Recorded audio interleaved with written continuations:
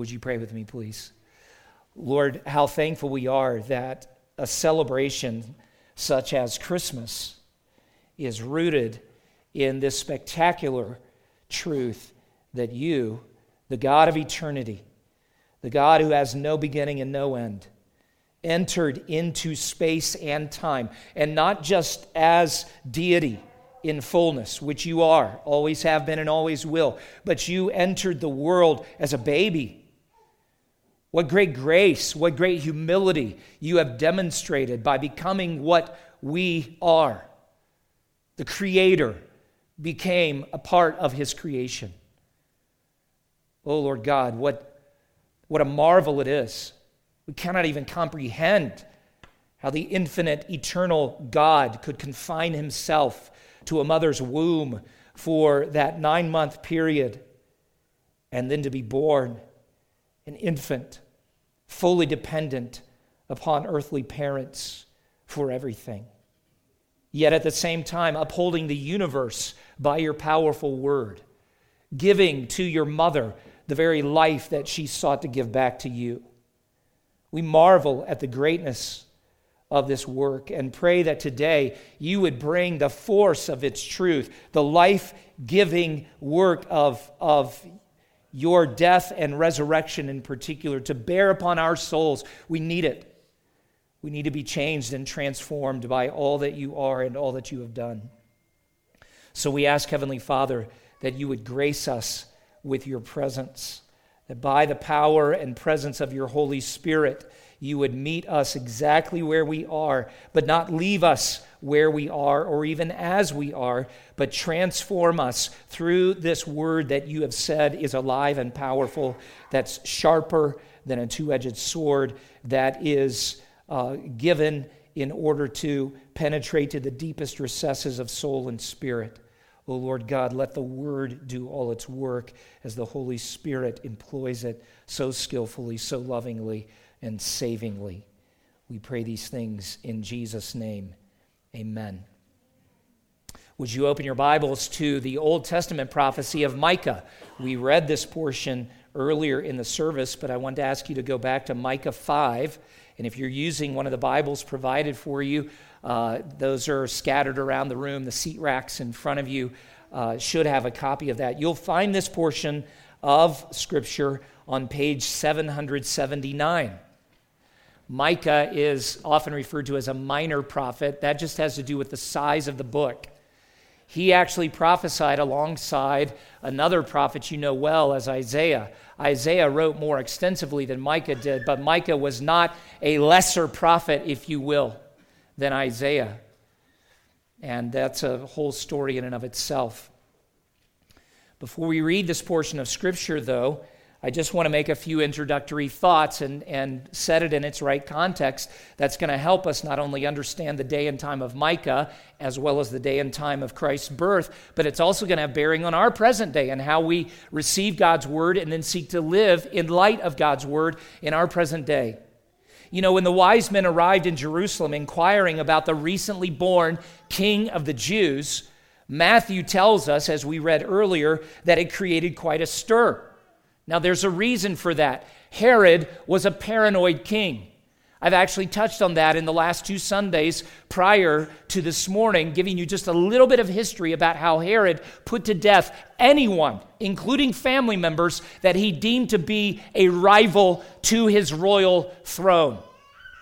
Well, that paranoia, as you can imagine, moves to the forefront when the Magi from the east arrive, and bless their hearts, they're just assuming that the rest of Jerusalem is informed, that this question will be easily answered when they say, "Where is he that is born King of the Jews?"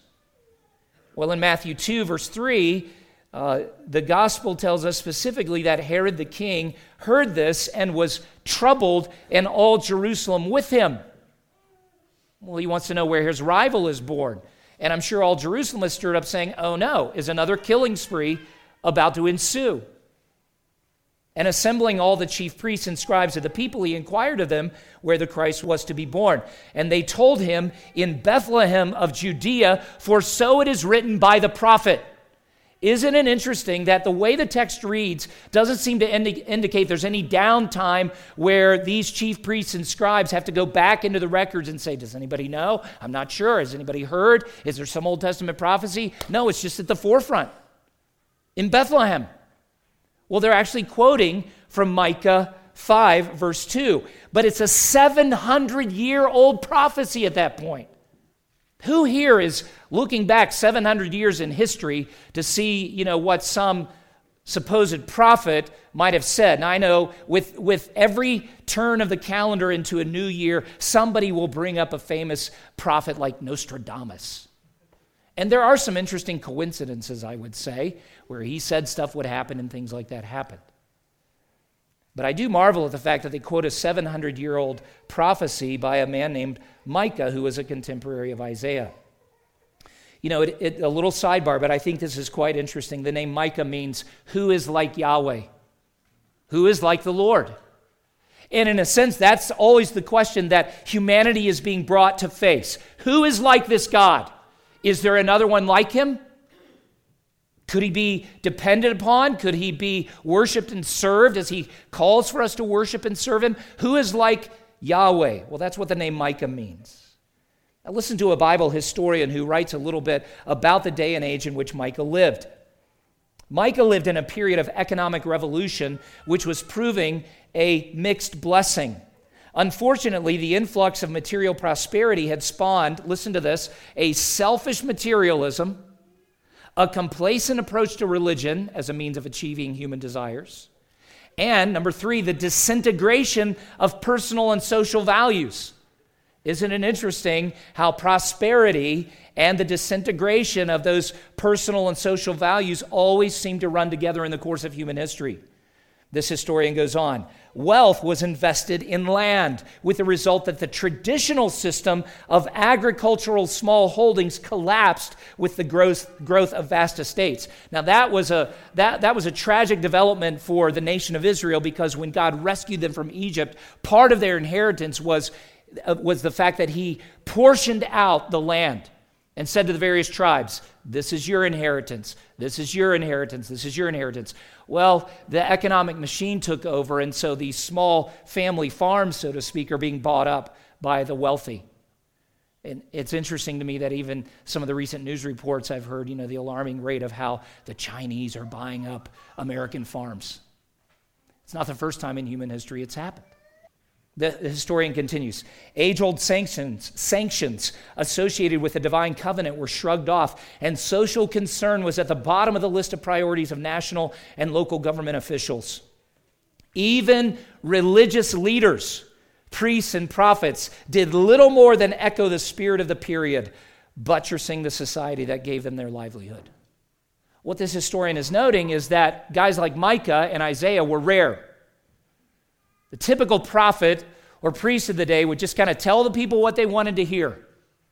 There's enough of that going on in our world today, where even supposed religious leaders are doing nothing more than accommodating the popular cultural trends. But Micah's an exception. He stands alone. And if you were to read the entirety of his prophecy, you would see that, like bookends, by God's Spirit and authority, he actually confronts the culture, calls them to repent of their sins, return to God in a humble relationship of faith and service. But in the middle of his prophecy, there's something quite extraordinary, and that's where we've turned to chapter 5 to see that in the middle of confronting the nation of Judah and their kings and their powerful religious leaders to repentance, he gives a promise. And I pause here to say the context of Micah's day is intriguing to me, because our generation, like every other generation before, feels like our day is harder to live in than anybody else. And even some of you younger people would say to your parents, oh, it was so much easier. Maybe in some respects. I mean, I'm very glad I didn't grow up with social media. That would have been my death. It's a lot of pressure to live under. But it's not like, my childhood was pressure-free. And it's not like your grandparents had an easy existence. Frankly, most generations that have lived on planet Earth have faced extraordinary pressures. And Micah's generation did. The generation that was alive when Jesus was born under Herod's rule did. We do. So all of this should sound familiar to us. We're not the first generation to wrestle with how are we going to live this life that God has given us. It makes me particularly glad that the Bible was written by ordinary people to ordinary people by inspiration of the Holy Spirit. The three kings that Micah prophesied under were Jotham, the son of Uzziah, another king named Ahaz, and then thirdly, Hezekiah. Now, again, real briefly, and then I'll be done setting up the background. Jotham was considered a righteous king in the eyes of the Lord, but his great failure was that he refused to cleanse the temple of its pagan influences, would not tear down the high places that were set up to worship pagan or worship false gods and paganism, and subsequently the people of Judah continued in their evil ways. He was not a strong leader in that respect. Ahaz, the second king, you can just read the stories of his rule and find out he was just evil, period, straight up. Would not submit to God personally, would not lead Israel in the way that God, or lead Judah in the way that God had ordained. As a matter of fact, he not only gave the nation over to spiritual apostasy, but he even squandered Judah's resources and credibility by forging an alliance with the Assyrian king, who was threatening him at that point. And so Ahaz gave away their independence. And then along comes Hezekiah, who in many, many ways was a good king, but even he acted foolishly and arrogantly at a couple of key points, and he, in a sense, pushed Judah closer and closer to the exile. So it's not hard to imagine the disappointment and disillusionment of Micah's generation. And that brings us to Micah 5, verse 2. Follow along, please, as I read this part of Scripture. But you, O Bethlehem Ephratah, who are too little to be among the clans of Judah, from you shall come forth for me one who is to be ruler in Israel, whose origin is from of old, from ancient days. Therefore he shall give them up until the time when she who is in labor has given birth. Then the rest of his brothers shall return to the people of Israel, and he shall stand and shepherd his flock in the strength of the Lord, in the majesty of the name of the Lord his God. And they shall dwell secure, for now he shall be great to the ends of the earth, and he shall be their peace. We'll end our reading there this morning. This is the word of the Lord. Now notice with me, if you will, some really important truths. First of all, his unusual origin. This king that Micah is announcing has a most unexpected, a surprising origin, if you will. First of all, he comes from Bethlehem Ephratah. Now, to say that Bethlehem is a humble town is to exaggerate it a little bit, or I should say is not to exaggerate it at all. It is an obscure, out-of-the-way place. When I was a child, because my parents were from a particular town, we loved to go there and celebrate Christmas with the extended family. And I've told many of you this before, I love telling people that we're going to Paris for Christmas. And when I say Paris, many of you think of the most influential Paris on the face of the earth. And it's known for its politics and its economy. It's known for its great art. Some of the greatest museums in the world are located in the Paris that you're thinking of. But then I'd have to qualify that, and when people would say, really? You know, they'd ask all kinds of questions. How does your family afford to go to Paris? And when will you go? How long will you stay? And then I would say, oh, you were thinking Paris, France? We're going to Paris, Illinois. That famous metropolis in the middle of cornfields. At its height, it was 10,000 people. It's no longer 10,000 people. It's actually kind of a pitiful place. Well, Bethlehem was kind of a pitiful place. And the prophet goes on to say, you're too little to be among the clans. Too little, like the kid brother, the little sibling that's forgotten. Bethlehem is not without historical significance. You can read the Old Testament and find out, first of all, it's the burial place of Jacob's beloved wife, Rachel. We're familiar with it as a church family because it's the location of that famous woman, Naomi, and the setting for much of that beautiful little book earlier in the Old Testament, the book of Ruth, that tells us the story of God's steadfast love to a widow named Naomi and also a younger widow named Ruth and a single man named Boaz that most women weren't looking to be married to. And out of that union of Ruth and Boaz came the Davidic line. So consequently, with the birth of Obed and then Jesse and finally David, Bethlehem kind of makes its way to the map. But still, even at this point of Micah's prophecy, he's saying it's still not a significant town. As a matter of fact, there's a formal sense where that little phrase, too little to be among the clans, has reference to a specific band of 1,000 warriors. And if you know anything about Israel's history, you would know that they were always able to put a very large and skilled army together. And Bethlehem is too little to add anything significant to the military strength of Israel. They couldn't even raise a clan of warriors. So in a sense, Micah is saying at this point, nobody goes to Bethlehem looking for the next great warrior or chief or king, but God has a purpose for it. And from God's perspective, Bethlehem is a more worthy location as the birthplace of this promised ruler because the capital city, Jerusalem, has become a place of spiritual faithlessness. Another author writes, Micah confirmed God's promise to David, but not without transforming the human conception or expectations. He dissociated the messianic reign from Jerusalem, the capital of Israel, because Jerusalem had been tainted by the corruption of power, immorality, foreign influences, and idolatry. And it was still true of Jerusalem at the time of Christ's birth. God wasn't looking to connect his Messiah to the throne of Herod. God wasn't impressed with the religious leaders in Jerusalem, where he would use them as a springboard for Messiah's religious ministry. Now, it's a most humble origin. It is, first of all, a little town, as we even sing in that Christmas carol, "O little town of Bethlehem." Next time you sing that, you ought to think, "Oh, insignificant, obscure town."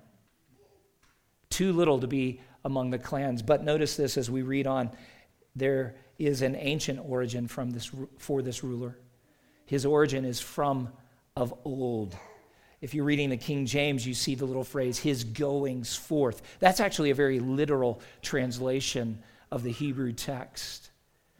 The point is that this ruler is no upstart. Now, in comparison to those three kings that I mentioned, Jotham began to reign at 25, Ahaz began to reign at 20, and Hezekiah was 25. You know, the frontal lobe of boys isn't even fully developed until they're 26. Why would you make one of those guys your king? Well, it has to do with who his dad was. It is a little scary.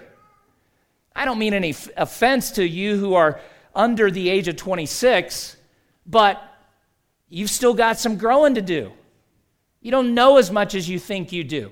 You're not as able to lead in the way that you might aspire to lead. It would have been a terrifying thing to see a young, inexperienced king ascend the throne. But certainly this one that Micah is prophesying of will have the hereditary credentials that are necessary to assume the sovereign rule of Israel. But what makes him unique is that his arrival in Bethlehem will not actually be his first going forth.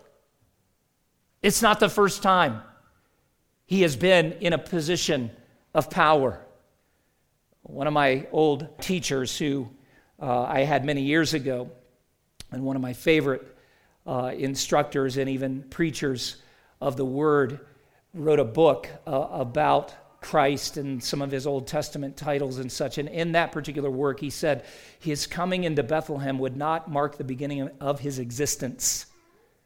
To have existence prior to a point in time requires eternity, a unique perfection of deity. And that's where the next phrase reveals to us that his origin is from of old. Look at what the text says, from ancient days. Now, that could be literally days long ago, like if you were backing up in history from 700 BC to the time of David, you'd have 300 years, 1000 BC. But that's not what Micah has in view. Ancient days that precede human history. You know, Jesus himself said, and he really stirred the pot when he made this claim to Jerusalem's religious power brokers. He said, you know, before Abraham was, I am. He didn't even say before Abraham was, I had an existence, as if I was. No, he actually invokes and claims the very name of Yahweh, the self-existent God, the one who has no beginning, who has no end, who dwells outside of time, who is independent of every other being or entity, who has life in himself. This is the one that Micah promises. And notice with me, if you will, it is not only a humble origin, but it is an ancient origin from ancient days. Now, number 2, let's look at his royal authority. This will only take a moment. Go back to verse 2. The authority of divine purpose has been given to this one, and he appears for Yahweh. For me is what God is saying. This ruler will come out of Bethlehem for the Lord's purposes, and he is not subservient to anyone else. He is God's appointed king. And so there is authority of divine purpose that appears here. And then there is also authority of global dominion. Now he says, first of all, in this verse, he will be the ruler in Israel. He will be given dominion over this nation. But then as we read all the way to verse 4, we saw it was to the ends of the earth. So there will be no limit to his royal authority. He's bringing God's agenda, and not just to a nation that's struggling at this moment. He's bringing God's agenda to the world. No wonder Herod would feel a little threatened, because this ruler is not like any other. I'm going to come back to that thought at the end of the message, but I want you to begin to think, why would a ruler like Herod not welcome one who was sent from on high, sent from eternity past, sent with the power and capacity to do things that no human ruler had ever done? That moves us to the third category, though, and the most spectacular, in my estimation, is his shepherding care. Now again, look at the text with me, please. Though he comes from such obscure origins, though he does come for God Almighty, verse 4 tells us that he shall stand and shepherd his flock. I love that first phrase. He will stand for his people. Now again, remember, the people Micah is speaking to are the ones who've been exploited, neglected, and sacrificed for the good of their leaders. Some of them like the kings I've mentioned, some of them like the religious leaders who were unfaithful to God, who were only concerned about advancing their own cause, increasing their own power, even increasing their own wealth. And you know, religion can be a powerful means for achieving wealth and influence. But at whose expense? I wonder if you relate to that and think for just a moment through the relationships that you have been placed under in particular. I suspect that there are some of you who could tell stories of how you too have been exploited or neglected or even sacrificed by others for their agendas to advance their causes. What a tragedy that is. And if you're sitting here, you are in good company. If you say, yeah, I can think of certain ways that I've been exploited, maybe by my political party, maybe by my religious leaders, maybe by a spouse or a family member or a business associate. I've been taken advantage of. I've been neglected. I can tell stories of how I've been the one to bear personal sacrifice. It's painful. It's frustrating. It's disheartening. What a word of hope this is from the prophet Micah to ordinary people who are watching one king after another fail them. And this shepherd king is not like that, for he will stand. Now, this word stand means he will rise up to take action. Oh, and that's the thing we long for in so many areas of life and society today. This is the king, though, who will rise up to take action on behalf of his people. Jesus rises up to take upon himself your very nature and mine as he enters the world as this baby. He rises up to take upon himself our weaknesses and infirmities. Isaiah 53 says he rises up to bear your griefs and to be weighed down with your sorrows. He rises up even at the end of his life on Calvary's cross to be pierced for your rebellion, crushed for your sins, beaten so you would be made whole, and scourged that you might be healed. He rises from the tomb in order that you might know your sins have been forgiven, that you have been justified, not only from all unrighteousness, but declared perfectly righteous for the sake of his obedient substitutionary life. He rises from that tomb that you might know that your great enemies, death and hell, have been vanquished forever. He rises out of this world, as the New Testament describes his ascension into glory, but only for a brief time. He rises according to his promise in order to prepare a place for you in the Father's house in order that you might live with him forever. This king that Micah declares will come will stand in action for you. He's not only a shepherd king who will stand, he is a shepherd king who will shepherd his people. That term shepherd refers to one who feeds and leads and protects independent or dependent animals. Sheep are kind of pitiful, aren't they? We sometimes make it seem like really sweet and even like desirable work. But talk to people who've kept sheep. They're smelly, they're dirty, apparently they're fairly incompetent and stupid. But shepherding in the Bible is a beautiful metaphor used by the Lord to describe the kind of care that he gives to people who are fairly stupid and smelly, who make life inconvenient for everyone around us.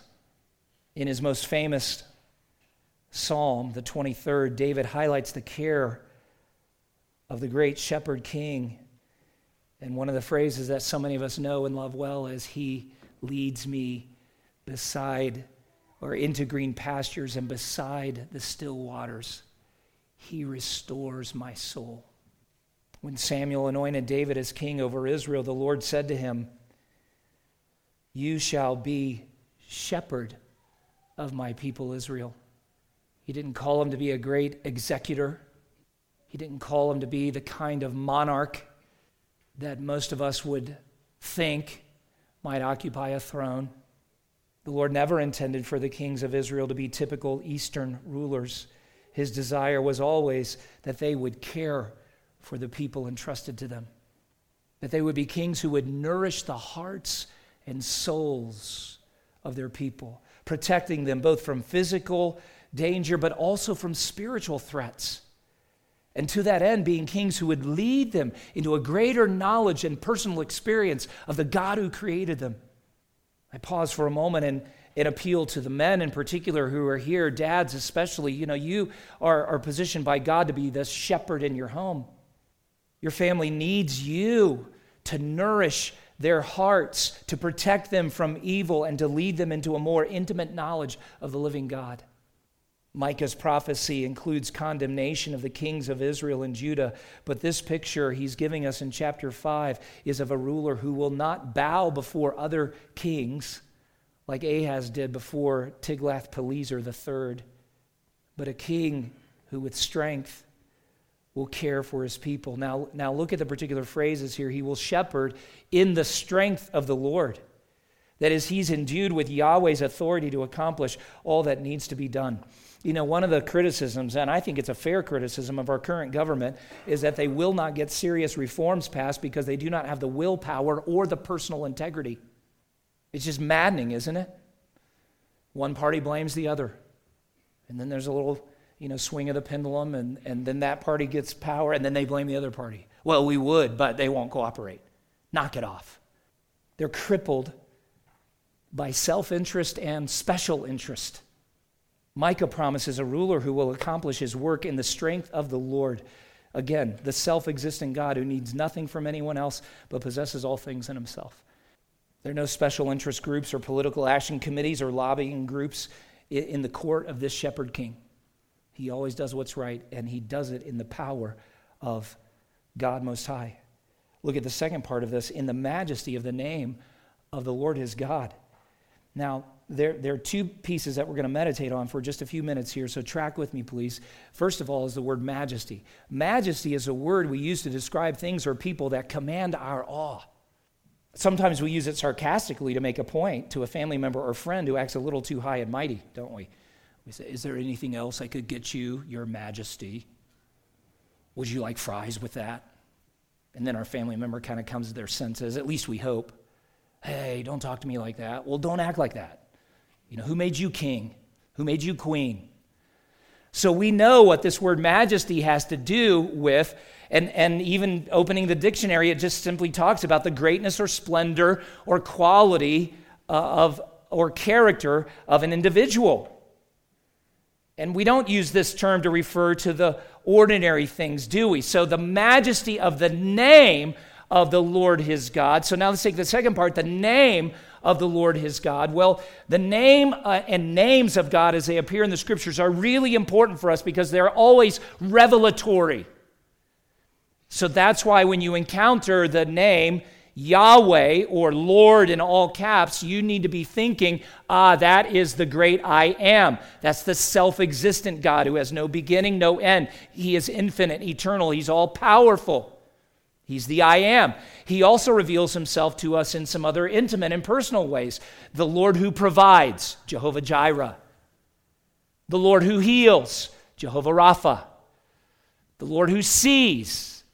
There are all kinds of names and titles that the Lord uses to reveal himself to us. He wants you to know, this is who I am.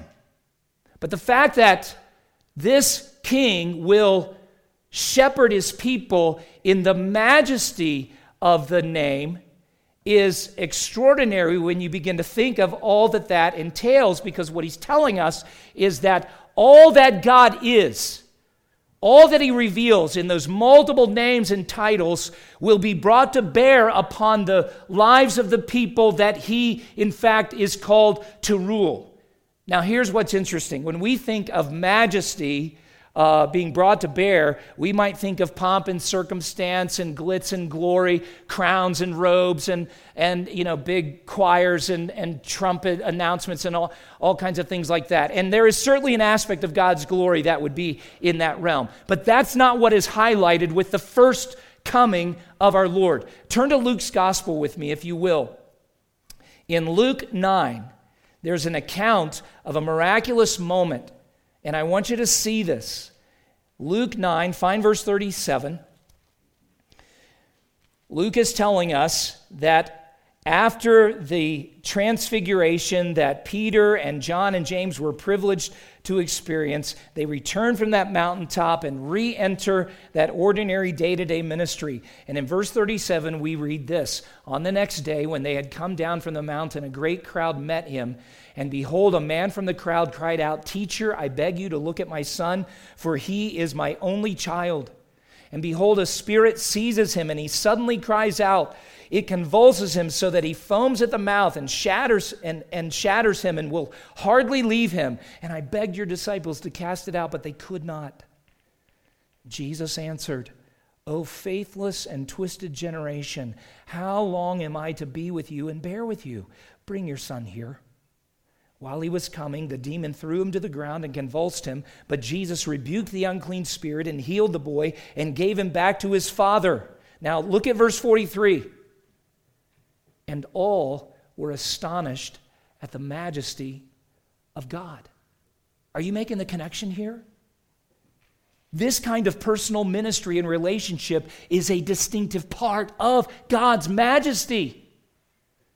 The majesty of the name of the Lord is not displayed in pomp and circumstance primarily. It is not heard in grand speeches regarding new public policy or announcements of sweeping legislation and a new Bill of Rights for our citizens. The majesty of the name of the Lord is seen as Jesus stands or rises to take action in order to rebuke the powers of darkness that have for too long held sway over one child and his father.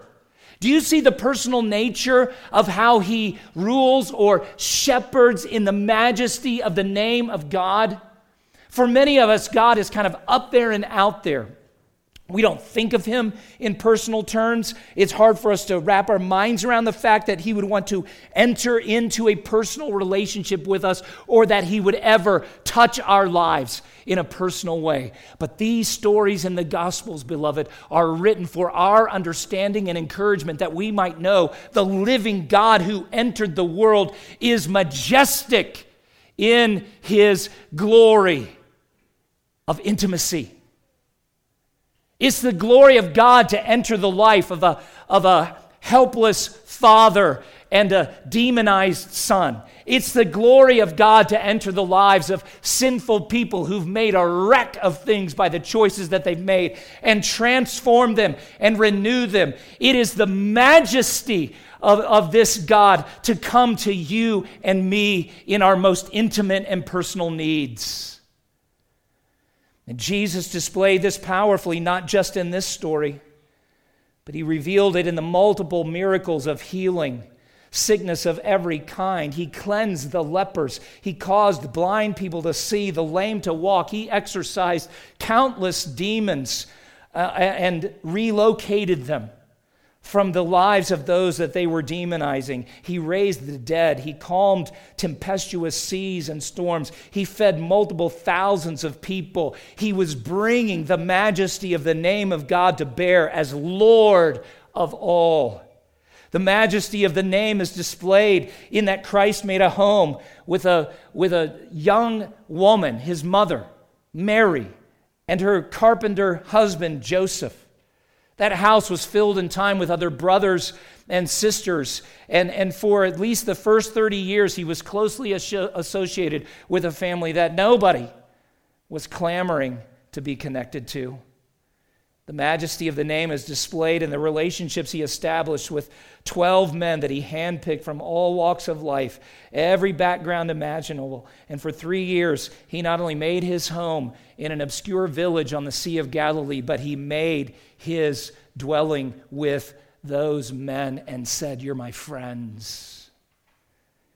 It's because the majesty of his name, Emmanuel, really does mean God is with us. The majesty of the name is heard in his powerful gospel preaching as he proclaims the way of life through repentance from sin and faith toward him. He's the Word of God.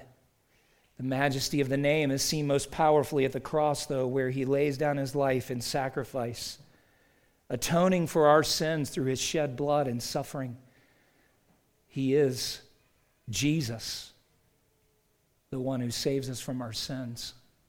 The majesty of the name of God is a comprehensive expression of all that God is. All that God is, this shepherd brings to bear upon your life and mine. Now notice this. He will secure his people. Back in Micah 5, we read, "They shall dwell secure."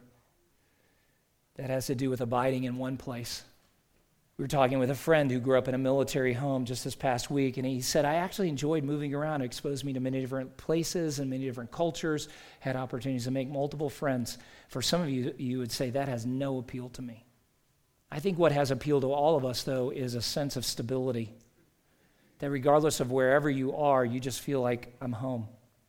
And the security that this shepherd king provides for his people is that sense of they're always at home, but it's with him. We lose a job, and that may necessitate a move, or financial hardship comes upon us, and we lose a house, a marriage ends, and a family is torn apart, and some members may even be displaced. In Israel's case, there's a coming exile that is the result of years of sin and unfaithfulness, but this king brings security. I'm sure that for many of you, as it does for me, that sounds really good. Let's look The final place, though, his exceptional domain. He will rule the world. Now Micah says, he shall be great to the ends of the earth. This is not a regional ruler. It's not a local personality. And sometimes people even say, aren't you afraid of this one world government that's coming? I actually pray for a one world government. Now, not the one that you're probably thinking about, but for the one world government that this king will bring. Hymn writer Isaac Watts understood this. And though he did not write it initially as a Christmas carol, we noted this just a couple of weeks ago. When he wrote Joy to the World, it was intended by Watts to be a New Testament expression of praise. Joy to the world, the Lord is come. Let earth receive her king. Watts was actually writing with a view of the second coming of Christ, where he will descend from heaven with a cry of command, and he will be revealed to us as the King of kings and the Lord of lords. And so with hope and expectation we sing, no more let sins and sorrows grow, nor thorns infest the ground. He comes to make his blessings flow far as the curse is found, and that curse is found everywhere. He will rule the world, and then finally he shall be their peace. We think of peace sometimes as an absence of war, and that is true. Or we think of peace as environmental tranquility, and that's true. We think of peace as relational harmony, and that's true. We may think of peace as financial security and stability, and that would also be a true example. But I think those examples of peace are secondary to the kind of peace that Micah is prophesying of. This peace is of a different nature.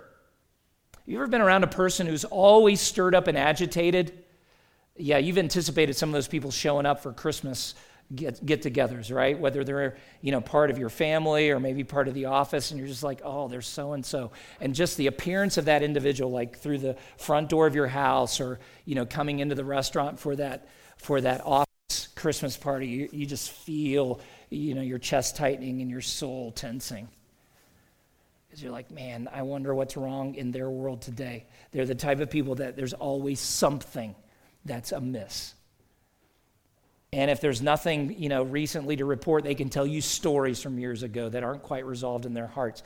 And you're just like, oh, Lord, please save us from this person. They're not a person of peace. But the peace Jesus Christ establishes is a peace, first of all, of the heart, a peace of the inside. It's interesting to me that most rulers establish their kingdom by conquering a people and claiming physical ground, right? Jesus actually is establishing a kingdom of the heart, and once he gets your heart, the peace spreads outward. Some of you don't have much peace at all within. You have little moments here and there, and you find it through a recreational moment or some medication. You're looking for that sense of calm and tranquility. And so whether you can find it somewhere out there or find it at the bottom of a bottle, it's not a peace that lasts. It's not even a real peace. But this king comes in order that people like you and me, who are just worn out with leadership that's failed us, who've worn out with the struggle that it is to make ends meet day in and day out, and who are worn out with that interior sense of sin and shame and guilt and failure that we just don't want anybody to know about, but it's there. That's the domain that this king wants to establish his peace first and foremost in. And that's why one of his first great acts of conquest was not to claim Herod's throne, but to ascend Calvary and die on a cross. You know what's curious to me? Herod actually becomes an example of one of two responses that I think all of us are probably going to have when Jesus arrives. There's part of me that gets Herod's paranoia. Jesus really is disruptive. And when he enters your little kingdom, though you may think you've got it all under control and you've eliminated all the threats, and remember at this point in Herod's life, he had murdered, I think, 30-some family members and close associates and hundreds more that he deemed to be rivals. I mean, that's his MO. Kill the threat. And then Jesus arrives, and now he's in another panic. But some of you really are in a similar panic because you keep hearing about Jesus as creator as Lord, as Savior, as Master, and something inside of you is like, I don't want him to be my master. I didn't ask Jesus to show up and be my king, but that's what he is. And he will be everyone's king. Philippians tells us that a day comes when every knee will bow, every tongue will confess that Jesus Christ is Lord. But some will do it as the final testimony of their guilt and rebellion. Herod actually becomes a powerful example of those who reject Jesus and say, I'm king. Jesus is not my king. Is that you? You know, Herod lived out his days tragically. He never found the power or the peace that he thought he had control over. And he, like so many others, died a tragic death because he lived an empty life. Well, I pray, my friends, that that will not be any who are here today. But there is a second response to this great king that we see all through the scriptures, and Micah was among those who responded in faith. The Magi were part of those who responded in faith. The shepherds were part of those who responded in faith. Go back the last 2 weeks, Simeon was part of that group who responded in faith and said, we need this king. We're not powerful enough, smart enough, wise enough, resourceful enough to govern our own lives. Jesus, I need you. Jesus, I need you through the power of the cross to cleanse away my sin and remove this real guilt and shame from my soul. Jesus, I need you to secure my eternal life and to secure the inheritance that's promised to those who come in faith. Jesus, we need you. And when we call upon him, he does in fact forgive our sin and cleanse our guilt. He does in fact remove all shame and gives a new identity, grants to us all the privileges of a divine sonship, and makes you and me heirs of heaven. And his first act of establishing his dominion is to write his law of love on our hearts. It's a powerful transformation. There's no better place in all the world than to be under the dominion of this king. Will you bow your heads with me, please? There's a beautiful Christmas carol. We don't sing it as a church family, but the lines of it read this way: glory of daybreak, sorrows and shadows suddenly break forth into morn. Sing out and tell now, all shall be well now, for in the stable Jesus is born. The gift of Christ is a gift to a world besieged, not just by failing leaders, but besieged by our own sin. We, shut in by our brokenness and worn out by our sin, find a real hope in Christ. He has not yet established his earthly, eternal kingdom, but he has begun to rule in the hearts of people like you and me. Is he king in your heart? Have you bowed your heart in submission to him? Until you do, there will be no peace. But when you do, you will know exactly what Micah prophesied so long ago. Father, take this word and seal it to our hearts. And on this Christmas day, take us deeper into your heart, even as you came to draw us to your heart. Let the blessing of this Christ's dominion be poured out in every heart, bringing life, bringing forgiveness, bringing hope, bringing peace. We pray these things in the name of Jesus, your Son, our Savior. Amen.